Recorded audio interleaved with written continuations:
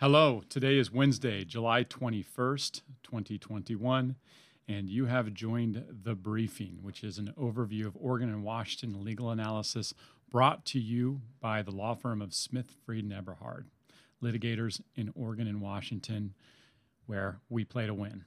My name is Justin Wickizer. I am the Director of Legal Operations. I'm generally the person that reads these to you, although I had a guest stand in for me last couple episodes. So I'm back. Hopefully that's exciting to you. I do want to say I hope everyone's having a wonderful summer. I know we had the 4th of July. Right now, a lot of people are on vacation. I hope you're out there and you're focusing on the most important thing in life, and that is spending time with your loved ones and just enjoying and being with the people that you care about. So I hope that is happening for you this summer. 2 other announcements I'd like to make. First is we just conducted, and when I say we, myself and Jeff Eberhard, the managing partner of Smith Freed Eberhard, we just conducted a webinar covering litigation trends and suits filed from COVID-19. You may have heard of it in Oregon and Washington. It's pretty much a topical overview of where suits have been filed, how many have been filed, and then some strategy and analysis. We gave that recently via webinar. If that's something you're interested in or would like to take a peek at, you can access that on our website. Go to smithfreed.com. Once you're at smithfreed.com, go to our resources page, webinars, and then you can ask and fill out the form, or as in the marketing world, we like to say the call to action to access the webinar, and someone from the publications team here at the firm will get that information to you. So I did want to share that with you.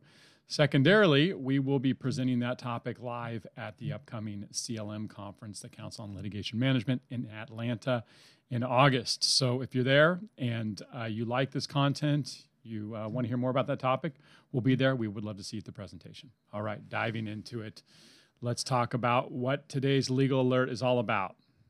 Cue special music. All right, here's the title. So what we're talking about today is the Washington Supreme Court, and they said that a termination of a contract, not for default, equals a termination for convenience. This comes from the desk of Ashley Nagrodsky. Ashley, I think this is her first legal alert, at least on the briefing, so really excited to have her put forth this information. Ashley is a practice leader and partner in our Seattle office. Very, very good at what she does. Feel free to reach out to Ashley if you have any questions, in addition to my reading of the legal alert here. I know she'd be happy to hear from you. From the desk of Ashley, these 2 forms of termination commonly result in different financial consequences for the contractor. This case addresses such an occurrence and illustrates how an entity can avoid paying extra costs and fees. Claims pointer. Here, the Washington State Supreme Court illustrates how the standard specifications incorporated into the subject contract between a contractor and the City of Puyallup in this situation automatically converts an improper termination for default into a termination for convenience and the financial impact of the same, i.e. contract law and general litigation. Case is Conway Construction versus City of Puyallup, number 98753-0, WN2D. That's on July 8th of 2021. Here are the facts of the case. So the City of Puyallup contracted with Conway Construction. They contracted with them to build the nation's first arterial roadway with previous concrete.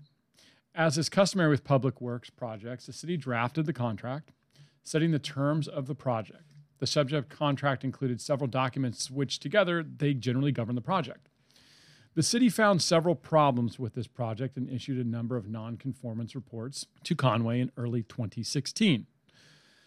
The non-conformance reports notified Conway that some of its work did not meet the contract specification. Okay.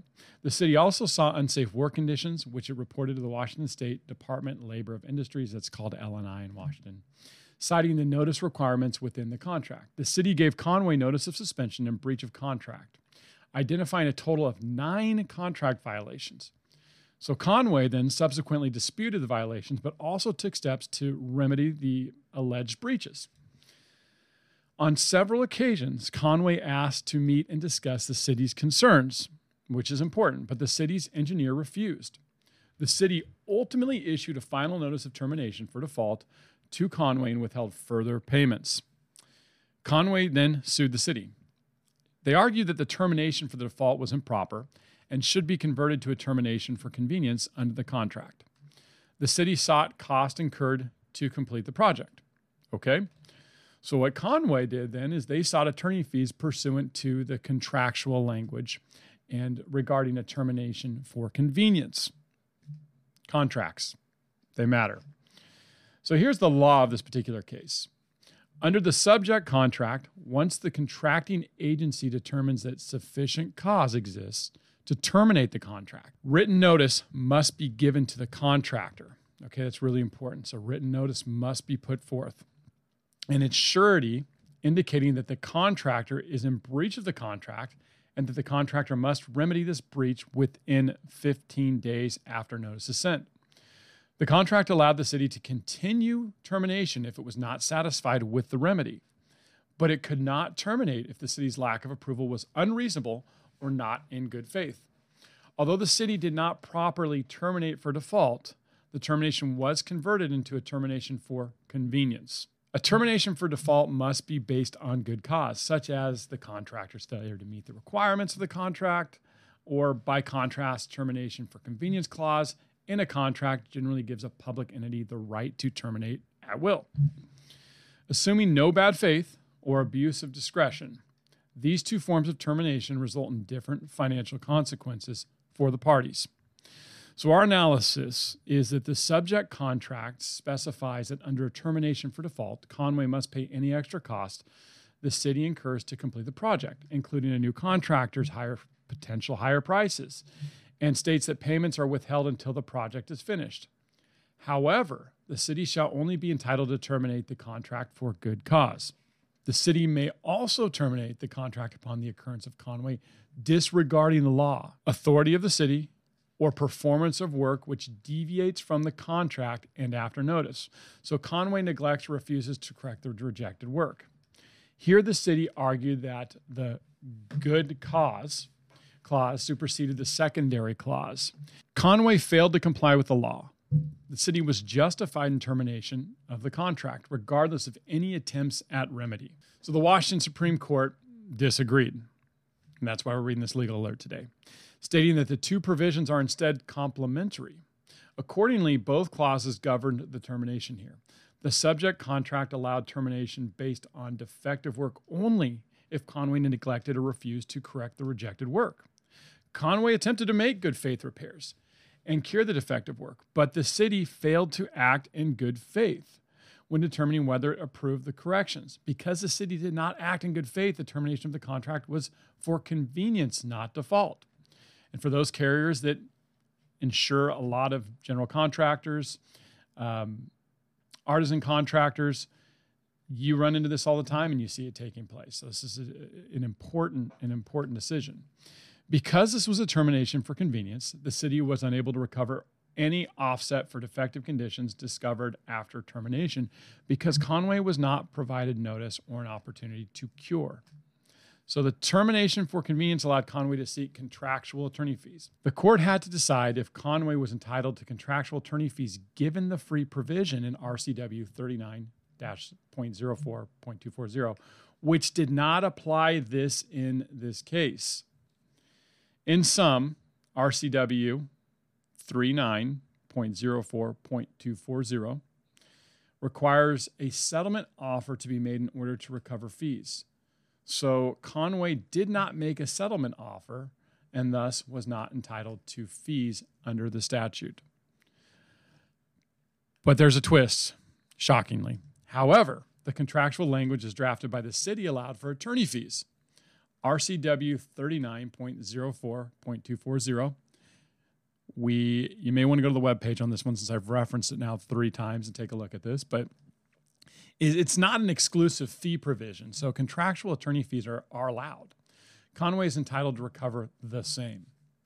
So where's the big picture in all of this for you and for claims and for essentially the way that we defend and look at these cases? The big picture is that failing to understand contractual language can result in financial consequences for a party. Parties should be diligent in drafting and negotiating contract language. They should be aware of the requirements needed for terminating a contract for default versus terminating a contract for convenience. And they need to be sure to comply. with the contract language regarding the same. Parties should be careful in drafting, negotiating, and reviewing contractual language setting forth the financial consequences under each type of termination. Finally, if a contract provision provides for attorney fees, a party may recover such fees even if that party does not qualify for fees under now that very famous statute, RCW 39.04.240. So that is today's Washington Legal Alert, brought to you by the law firm of Smith Freed Eberhard and from the desk of Ashley Nagrodsky. Thank you so much for joining us today. We appreciate you. We appreciate your support. If there's anything you need, whether it be additional content, you have a question, or you'd just like to learn a little bit more about how we can help you and your insureds, please reach out to us, smithfreed.com or 503-227-2424. Thank you so much. Have a great day.